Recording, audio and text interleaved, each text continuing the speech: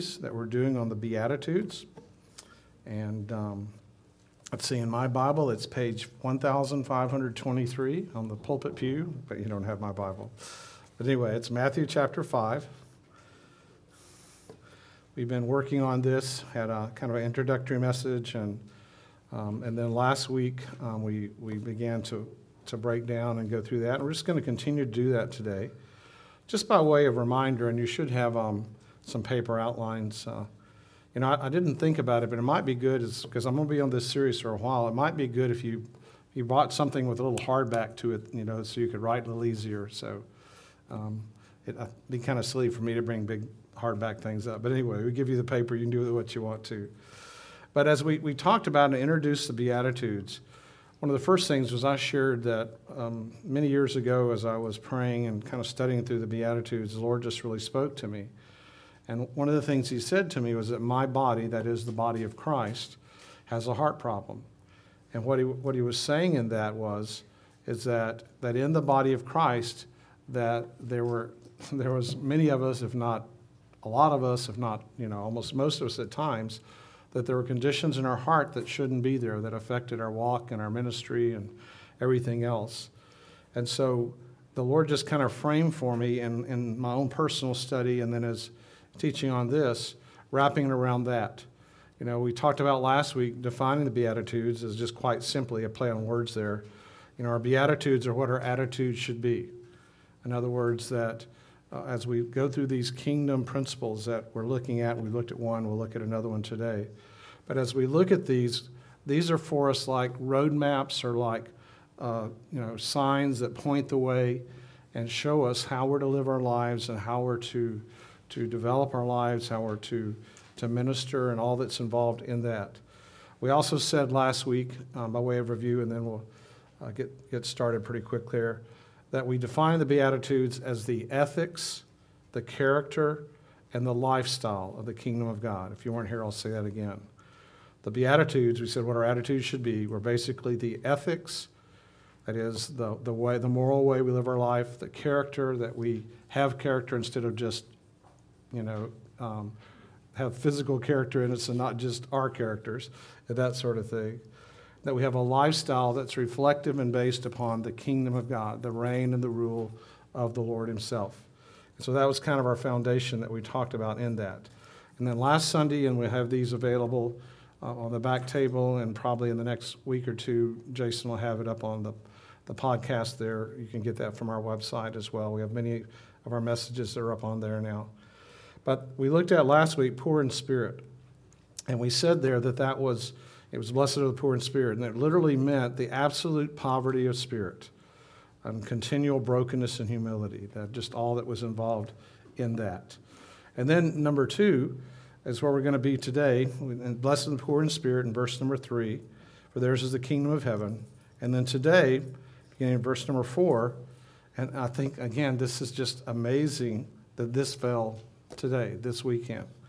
Blessed are those who mourn, for they will be comforted. I mean, God's a big God. It just amazes, well, it shouldn't, but I'm still amazed sometimes how things just really fall, because I already had prepared this message before all that came up. But today we're going to be looking at verse number 4, blessed are those who mourn, for they shall be comforted. And so when we're looking at this, is that the first thing that I'd written in my notes, and again, I had written these notes up before this week, but I wrote that blessed are those who mourn, God's blessings follow this state. In other words, the blessings of the Lord, the blessing and the love and the presence of the Lord follows those that are in mourning, those that are in hard places, and we've all lost loved ones and had difficulties sometimes with that, and different stories that we could tell. But in the midst of that, the Lord is telling us that when we mourn, that his blessings are there. His faithfulness is there. His encouragement is there. His comfort is there. And that's kind of what we're going to work through in Scripture, just going through these simple message. And then we finish today, we're going to take the Lord's Supper a little bit differently in the way we'll do that today. Okay, so blessed are those who mourn. God's blessings follow this state. It's true with John Paul, and it's true with whoever that you know and that maybe you've lost in that time. It's interesting because in the passage here, there was several words that could have been used involved in it. And instead, they had here the most severe word in the Greek language they could have used.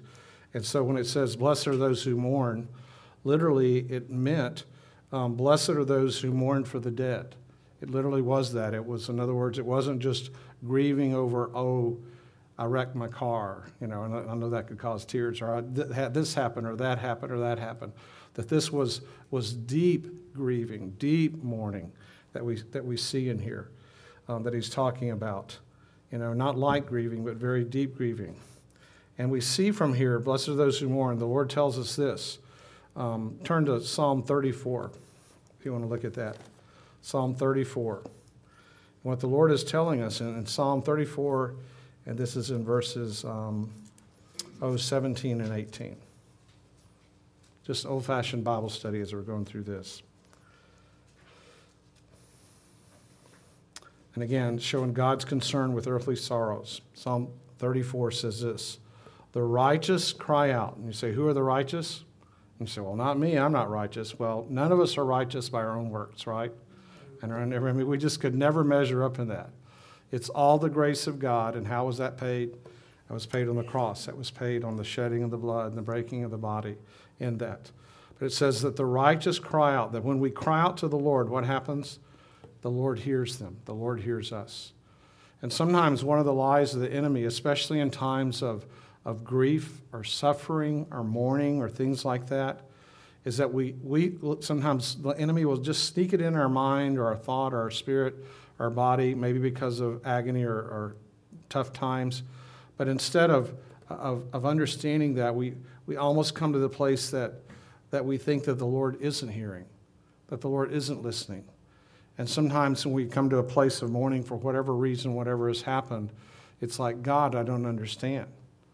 And some things, I don't understand either. John Paul was maybe 5-6 years older than me. And don't look at, he wasn't that old. I think he's like 65, 66, somewhere in there.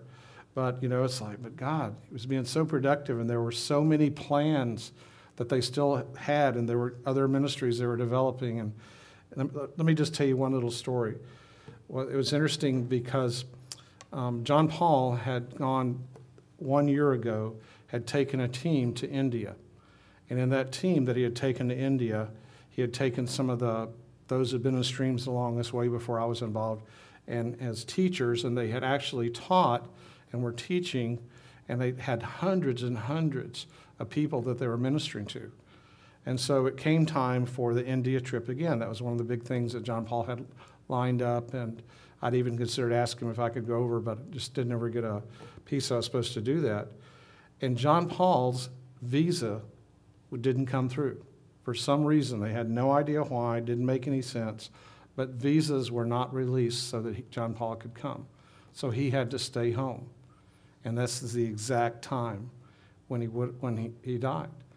And but in that time, and I kept getting Facebook pictures, and John Thomas was there, and a lot of other people that were there, and they were all gathered in India, and they had spent the time equipping teachers who then would equip literally hundreds to thousands of people about the art of hearing God and about the Word of God. And again, it would have been really bad if John Paul had been there, because he would have died in India in a difficult place. And so God even arranged that. It's just, again, kind of amazing how God does that we cry out, and the Lord really does hear us. And he does bring deliverance. He does bring encouragement. He does bring help and consolation. But sometimes it comes in ways we don't recognize or we don't understand, or it's not what we wanted. What we want was, to have what we consider a better result. Instead of realizing that, sure, there's mourning for us and mourning for his wife and his family and all that's involved in that, those that were very close to him. But you see, he's with the Lord now. He's with the highest calling and place there is. And so, and that's true with all of us. The righteous cry out, the Lord hears them, and he delivers us from our troubles. And so what's the key to having the Lord set us free from those difficult places? And, whether it's finances or it's in our marriage or if it's some other place, just what's the key there? The key there is to understand that we need to cry out to God.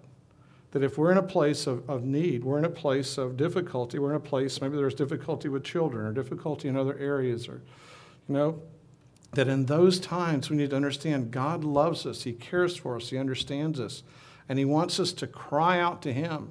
And when we cry out to Him, He hears and He responds and He provides for what we need. The righteous cry out, the Lord hears them. He delivers them from all their troubles. Now, some of these passages, it's interesting, He delivers them from all their troubles. I think sometimes the Lord defines all their troubles differently than we would. Do you understand what I'm saying? He does set us free. He's dealing with our troubles, but some of the things that we think are troubles, I actually think are something the Lord has put there that help us grow and help us mature and help us maybe answer things we've been crying out to God before in that, and we just don't understand. But it says this, the Lord is close to the brokenhearted. He saves those who are crushed in spirit. Verse 19, the righteous person may have many troubles, but the Lord delivers him from them all. He protects all his bones, not one of them will be broken in that. And so we see that from that passage. Just again, some very practical teaching that we have about mourning and brokenhearted and all that's involved in that. Shows us that He's close to the brokenhearted and He saves the crushed in spirit. And then 2 Corinthians 7. Why don't you turn there? 2 Corinthians 7.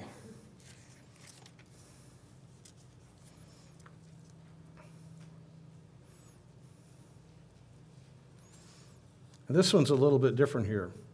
This is talking about spiritual mourning. In other words, it's not just a loss of someone, but it's maybe when there's been a confrontation or something's come to teach us in that, and we have to understand that. So this is 2 Corinthians chapter 7, verses 8 through 10. And so Paul is speaking in here again, and he's teaching those and that he's been writing to and those that he's visited and everything.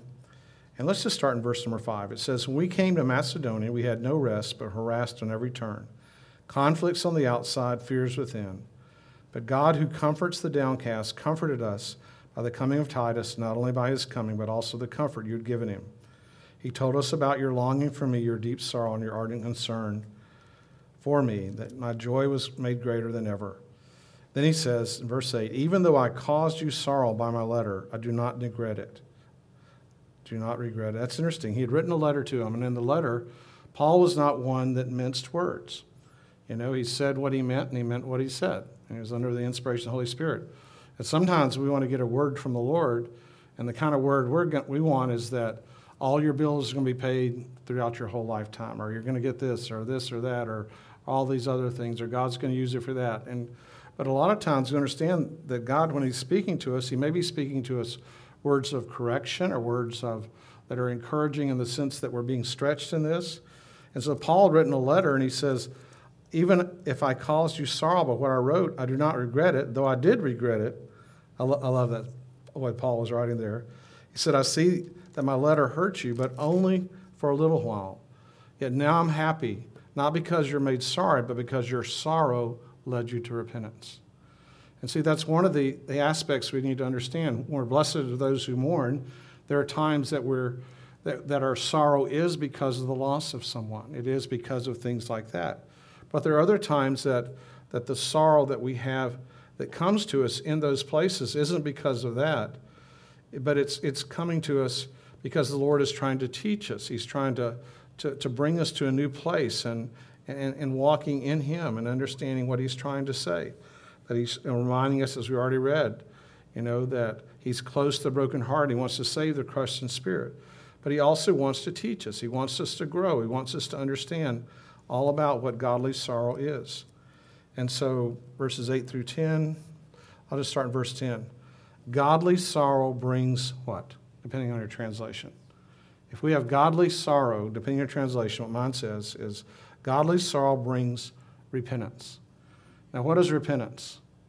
I mean, it's simple ways. It's like, turning around. Sometimes we need to repent because we're going entirely the wrong way. And a lot of times the repentance or change isn't going, this huge thing. It's maybe just a little bit in that. But again, as I said, when my dad was a surveyor and we used to go out and work in the woods, and we'd have to do a line that may be a mile long, he'd said, we can't be off a degree because just a degree off could be 20 feet, that we're pushing in the wrong place, which is good for the person that gets it that shouldn't, but bad for the one that loses it, right? So it's got to be right. It's got to be right. He's always saying that in that, and the same thing. So it says, godly sorrow brings repentance, leads to salvation, and leaves no regret. But worldly sorrow brings death. And he goes on, he says, look what worldly sorrow has done. Look what godly sorrow has done. Because you've been earnestly trying to repent and to clear yourselves, you've responded or reacted with indignation and alarm and longing and concern, ready to prove yourself at every point to be innocent in the matter.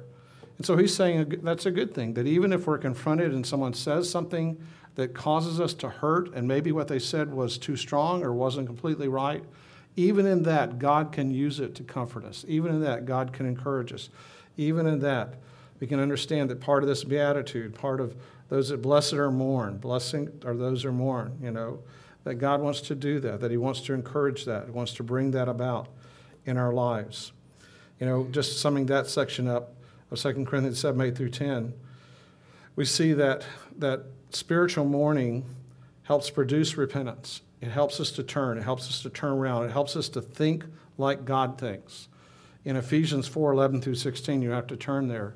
But that's the description of when the Lord gave the fivefold ministry and literally brought about people in different areas. It's teacher, prophet, apostle, all those sorts of things. But he brought those, and the whole purpose of them was to equip the body of Christ in that. And so thinking like God, and part of repentance for us when we go through mourning, we go through difficult times, is God's aligning us more with the way that he thinks. He's aligning us more with the way that he operates. Because really that's been our prayers. God, we want to know you. We want to walk with you.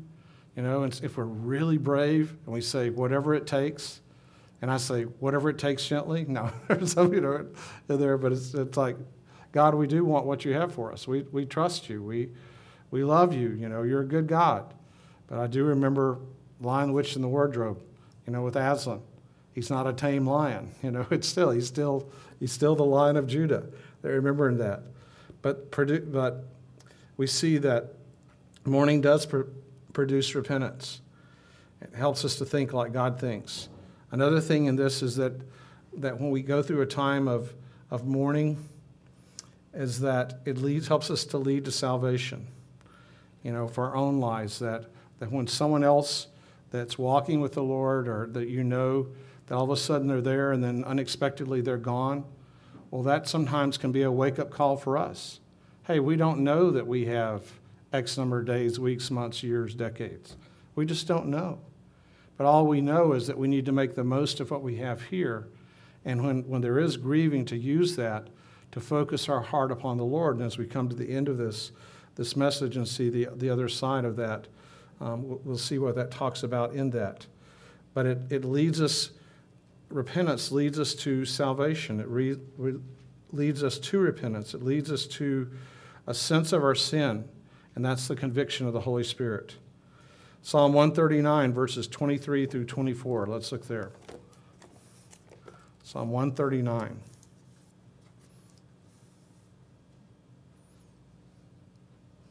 Verses 23 through 24.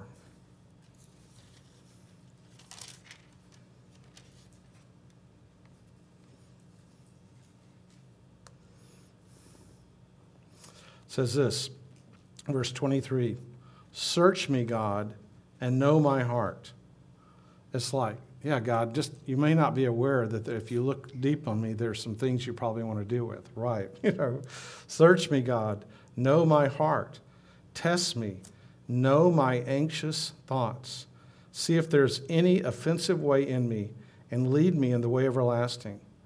I mean, that makes me blush just think about praying that prayer, Look and see if there's anything in my heart that shouldn't be there. If there's anything that's hardened or judgmental or angry or bitter or all those things, just check it out, Lord. Give me a checkup. I mean, we do that. We have scheduled doctor's checkups and different things like that. So we have those from time to time. But this is like, Lord, You're the great physician. Check my heart out. Check my life out. Check out what's happening there. See if there's any offensive way. And then, after showing me that, show me or lead me in the everlasting way. Lead me in the way that will take me down the road. Because that should be our heart's desire. That should be our heart's desire. I mean, coming to church and worshiping the Lord and following the Lord, it's not just about, hearing the word and worship and all of that, and it's all good and it's all great, obviously. But this is a part of our life. It's a part of who we are. It's a part of what God's trying to do in us and through us so that we can be vessels for his presence to be used wherever we are in both the planned times and the unplanned times, that we see the Lord that he does that. And so in Psalm 139, 20 through 24, I wrote some notes here, and I wrote down, first of all, that when we ask the Lord to search our hearts, I said this is when God shows us what we're really like. So in other words, when we cry out to God and say, Lord, just search my heart, test me, my anxious thoughts, and just lay it on me. Let me see what's there. Well, again, that's when I say one thing at a time, gently, gracefully, You don't have to look you don't have to turn the flashlight on too brightly in that. But show us what we're like. Show us I wrote this down. Show us the old cobwebs. Old cobwebs. Kathy and I used to have a joke. We see that it was some kind of a card or whatever. There was something one time we read, and it was about a card or some kind of thing that wrote on there. It had a spider, and the card said something like, "Don't worry, you're okay here." It's like you can hide up on the walls here. Don't clean the walls a lot. We kind of joked about that, but what the Lord is doing when he asks him to deal with our interior is he deals with the exterior as well. And so he shows us the old cobwebs, and the purpose of that is so we can clean out the old cobwebs. I don't know about you, but I don't want, spiders or anything else crawling around the bed or anywhere. I just, God bless them and everything else. And we can, if you're offended by that, I won't say I'll kill them. I'll just put them in a bucket and bring them to you if you want them there, If you're an what is the word there? Arachnophobia or arachnophobia, all those things there. I was trying to think of the word of someone that loves spiders, but anyway. Okay. Love spiders. That's great. We'll pray for you. Okay, so old cobwebs, the closed and locked closets, that things that in the natural, that if someone's coming over and we have to clean up and we don't have a lot of time, so what we do is we make stuff fit, right? Here, quick, close this, close that, run the vacuum, do a few things. We do that. Why do that? Because it's not happening all the time. And so we have something unexpected, so we try to make that happen. And so we do that sometimes, is that we ask the Lord to search our hearts and we see these things. Well, that's when we have to deal with the cobwebs. That's when we have to deal with the closed and locked doors and closets that maybe things have been there hiding that almost we've forgotten about it. I'm talking about spiritual things here in that. And then I remember Psalm 51. And you know this one, and we'll just hit a little bit of it because we've taught on this before. But in Psalm 51, we have the story of King David. And King David was considered a man what? After God's own heart. Does that mean he never got into sin or trouble? No. Murder and adulteries are kind of on everybody's list of bad ways to live, right? Here was a man after God's own heart. And yet, even though being a man after God's own heart, he allowed his eyes, and the eyes are the window of the soul, okay? He allowed his eyes to, in idle time, when he should have been doing other things, he allowed his, and people will blame the woman, but it's not that, it was him. He let idle eyes go and look, and when he looked, he went further than just, oh no, and turn. But he let that kind of come into the eyes and come into the spirit, come into his soul. And from that, we know this what took place. Where he went to Bathsheba, who incidentally was the wife of one of his tremendous leaders, one of his mighty men that helped put him in the kingdom and protected him, and with their lives kept him alive. He went to that woman, had relations with her, they had a child, and she tried to cover it up, and he eventually killed her husband to try to cover it up. That's hard. I mean, we're not talking about, we're talking about one of the greatest guys in the Old Testament and following after God and just incredible. But the Lord confronted him because he went through it. He thought he'd gotten away with it. But the Lord went to him and confronted him. And we see this in Psalm 51. It says, the Psalm of David when the prophet Nathan came after David had committed adultery with Bathsheba. And then what you just see there, and we won't read it all, but all of a sudden David, because he is a man after God's own heart, realized that his heart is defiled, that his body is defiled, and that he's in a horrible thing, and there's consequences. And so he starts crying out to God for mercy, according to his love, and for his compassion. He asks for the Lord to blot out his transgressions, to bring forgiveness, to wash away his iniquity, to cleanse him from sin.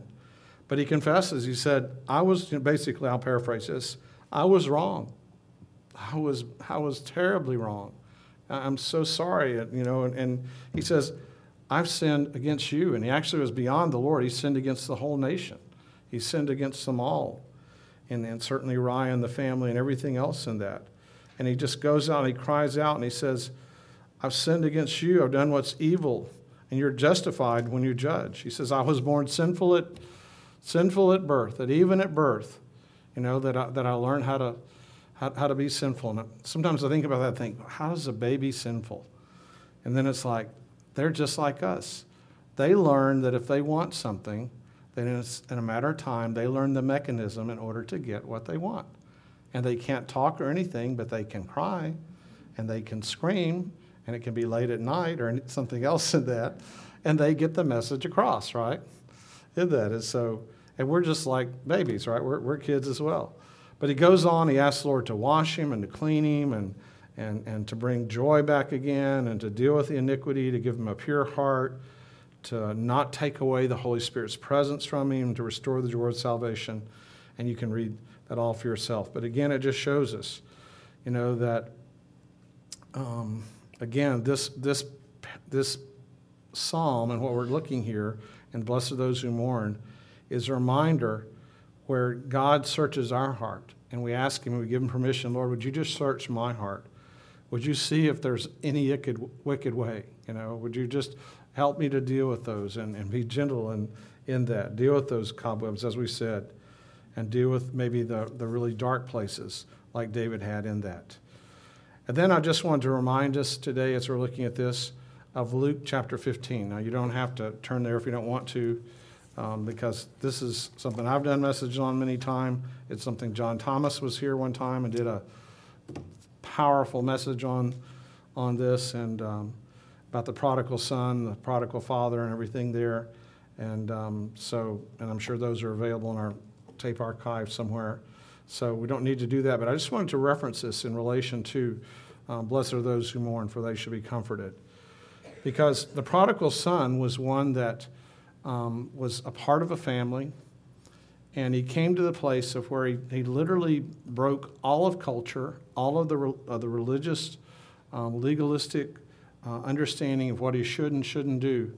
He just went to his dad and he said, Dad, I want my inheritance now. And the amazing thing is the dad loved him, and I think his dad was, and this is just kind of a representation of Father God. And the father loved him so much that he allowed him to go, even though he knew that there would be consequences and it would be painful, and even painful in his household. He was willing to do that because in doing that, he knew that ultimately there could be healing and restoration in that. And that's what we saw in the whole issue of the prodigal son. He had to get to the place, and of where he got the money and he went and he spent all the money on prostitutes or riotous living and other things, and finally the only thing he could eat was some of the husk from the pigs he was feeding. And then he said it came to his senses, and he said, if I go back to my father and I tell him I'm really sorry and I don't want to be a son, just let me be a slave, let me be a worker there, it's better off to be that. I mean, he was really broken, and that's what the Lord was trying to bring him in that. And so that reminds us that in the times of difficulties, that we go so far down that we have to look up, and we have to go through. We have the times that we go through discipline and correction that we see in the prodigal son. In Hebrews chapter 12, verses 4 through 12, we see the same thing. We see dealing with the discipline that God has for us. Let me just read you 4 things I wrote down from that. God disciplines us out of his great love. The first thing we need to understand is that when we have discipline that comes our way, that it's coming out of his love and not out of his anger and not out of his vindictiveness. Now, I will say, I'll confess my sin, and then I'll just even reference my dad. There are times that I know that in dealing with children and others that I have reacted, not responded, but reacted out of anger or bitterness or frustration or whatever else, and said or done things in ways that I shouldn't have done. And I knew that was true of my parents as well. I knew that if I got my mother really angry I'm confessing my sins, if I got her really angry during the daytime when my dad was out working as a surveyor when I was younger, and I did things and got her upset, and she said, "Wait till your dad gets home," I knew that was big trouble. I knew pain was coming. And here Dad would be out working all day in the woods with the snakes and the bugs and hot and everything else, and comes in, the door opens, and Mom tells him, "You got to deal with him." And I'm like, oh no, it's going to be 5 times worse. And so Dad believed in not sparing the rod or whatever else was within reach. And I always got the message, right? Eventually I learned that I needed to behave better in that. And again, I'm not advocating any kind of form of discipline or anything else. I'm just telling you my story in that. But I learned from that. Dad disciplined me out of anger and frustration. He was hot and exhausted and all. But, I very much needed to be disciplined. I needed to have that happen. And so when God brings discipline, it's out of love for us. He disciplines us as his sons and his daughters. He doesn't do it because he's angry. It's not like we do something and God goes, "All right, angel, get down there and whap him upside the head." No, that's not the heart of God. He loves us. He's broken for us. Jesus did, remember the scripture, the shortest verse that everybody can memorize? Jesus wept. When he saw someone that he loved that had died, he wept. That's the heart of God. That's the heart of God that we see there. So sometimes God brings discipline to us that causes us to sorrow, but in the midst of that, it's God demonstrating his love. He disciplines out of his great love to show us that we're his sons, his daughters, and he does it for our own good so that we can learn to share in his holiness. And then the final thing in that little subpoint is that he brings discipline to us because he wants to produce a heart of righteousness and peace in our hearts and lives. And then finally, the last part of this, and this was straight from the Beatitudes here, we said, "Blessed are those who mourn," and the second part of that is, "For they will be comforted." Blessed are those who mourn, for they will be comforted. I don't believe that God brings pain and suffering and everything just to teach us as much. A lot of times it is part of life and what goes on in that. But I do know that in the midst of all of this, that God allows it, and in that when we're mourning, that he's there to let us know he's with us, that he loves us, that he cares for us. And Jesus often taught the disciples about his Father and about what it was going to be like being there, and that the Father watched over and everything that was involved in that. It's interesting because in John 16:33 and to John 17, it talks about that Jesus said that he overcame the world and that he prayed for us. And sometimes we'll say, "Hey, could you be in prayer for me? I'm in a rough place or difficult or this or that." But to think when Jesus says, "I got you covered. I'm praying for you." Wow. And in our times of sorrow, in our times of difficulty, in our times of mourning, God brings his comfort. God brings his encouragement to us. One last passage, and we're through. 2 Corinthians chapter 1. 2 Corinthians chapter 1. It's interesting as you're turning there, a little history on this passage. A number of years ago, a good number of years ago, there was had to help in doing a funeral up in Arkansas of a dear woman that had been a part of our church. And we went there, and this was a ministry. I forget the name of it. It's kind of a cowboy-type guy that had a ministry, and they brought did a kind of men's thing. And Bob, I don't know if you remember that, was at the Hoyts, and everything there. So anyway, we went up there, And I hadn't gotten any details. They had just asked, the husband had asked that I could participate in the service.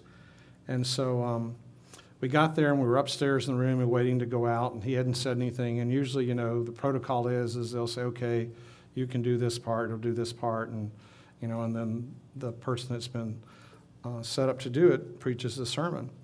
And so we're going, it's getting closer and closer to time, and it finally comes time. He says, okay, well, it's time for us to go downstairs, let's pray.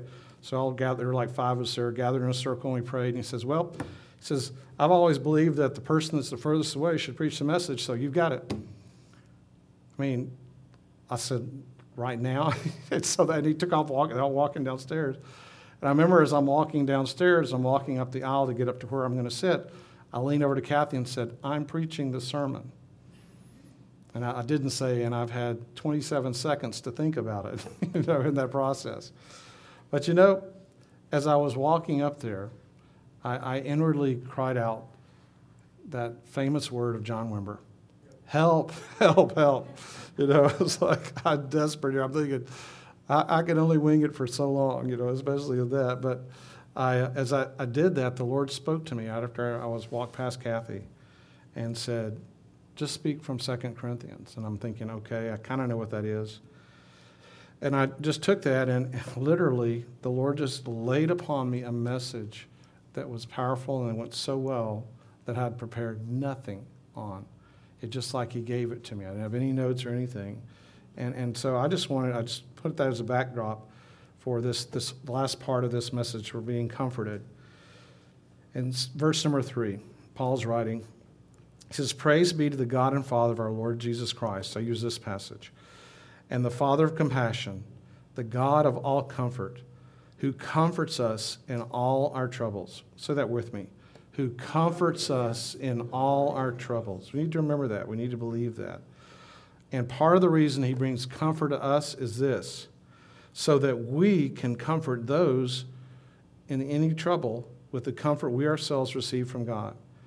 You see, so many times in our walking with God and our walking in the Spirit and everything else, we're so focused on who? Ourselves. We're so focused, oh God, it's just, we lose a loved one, it's too painful, it hurts too much, but why? And all the things there, and then we just come back to the simplicity that God's the God of compassion. He cares for us. He's the God of comfort. He cares for us. He comforts us when we're in trouble, and it says that so that we can comfort those in trouble with the comfort we ourselves receive, that God teaches us what comfort is about and what consolation is about so that we can understand it, so that we can help others. Because that's part of the purpose of these Beatitudes, is not just so that we're better, but that we can make others better and that we can be in the body of Christ. It says, verse 5, just as we share abundantly in the sufferings of Christ, we don't like that part, but also our comfort abounds through Christ. If we're distressed, Paul's speaking of himself, it's because for your comfort and salvation.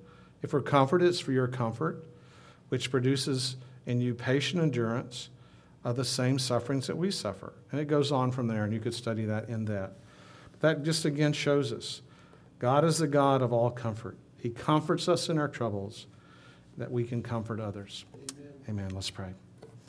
Lord Jesus, we thank you for your word. We thank you, Lord, that you have never abandoned us. We thank you, Lord, that even in the times when your word tells us, blessed are those who mourn, that you let us know that this side of heaven there will be mourning. This side of heaven there will be difficulties, there will be hard times, there will be situations and areas and times and events that we just don't understand. But God, you are God. You're a loving Father. You sent your only Son for us. You watch out for us. You bring comfort to us. Lord, take us through those times that we need to in mourning. Bring the healing and refreshing and encouragement and understanding as you would do. But, oh Lord, I pray that as we mourn, that you would teach us your ways so that we too could help others. We too could sow out of mourning. We could sow comfort and encouragement and strength. In Jesus' name, Amen. Amen. God bless.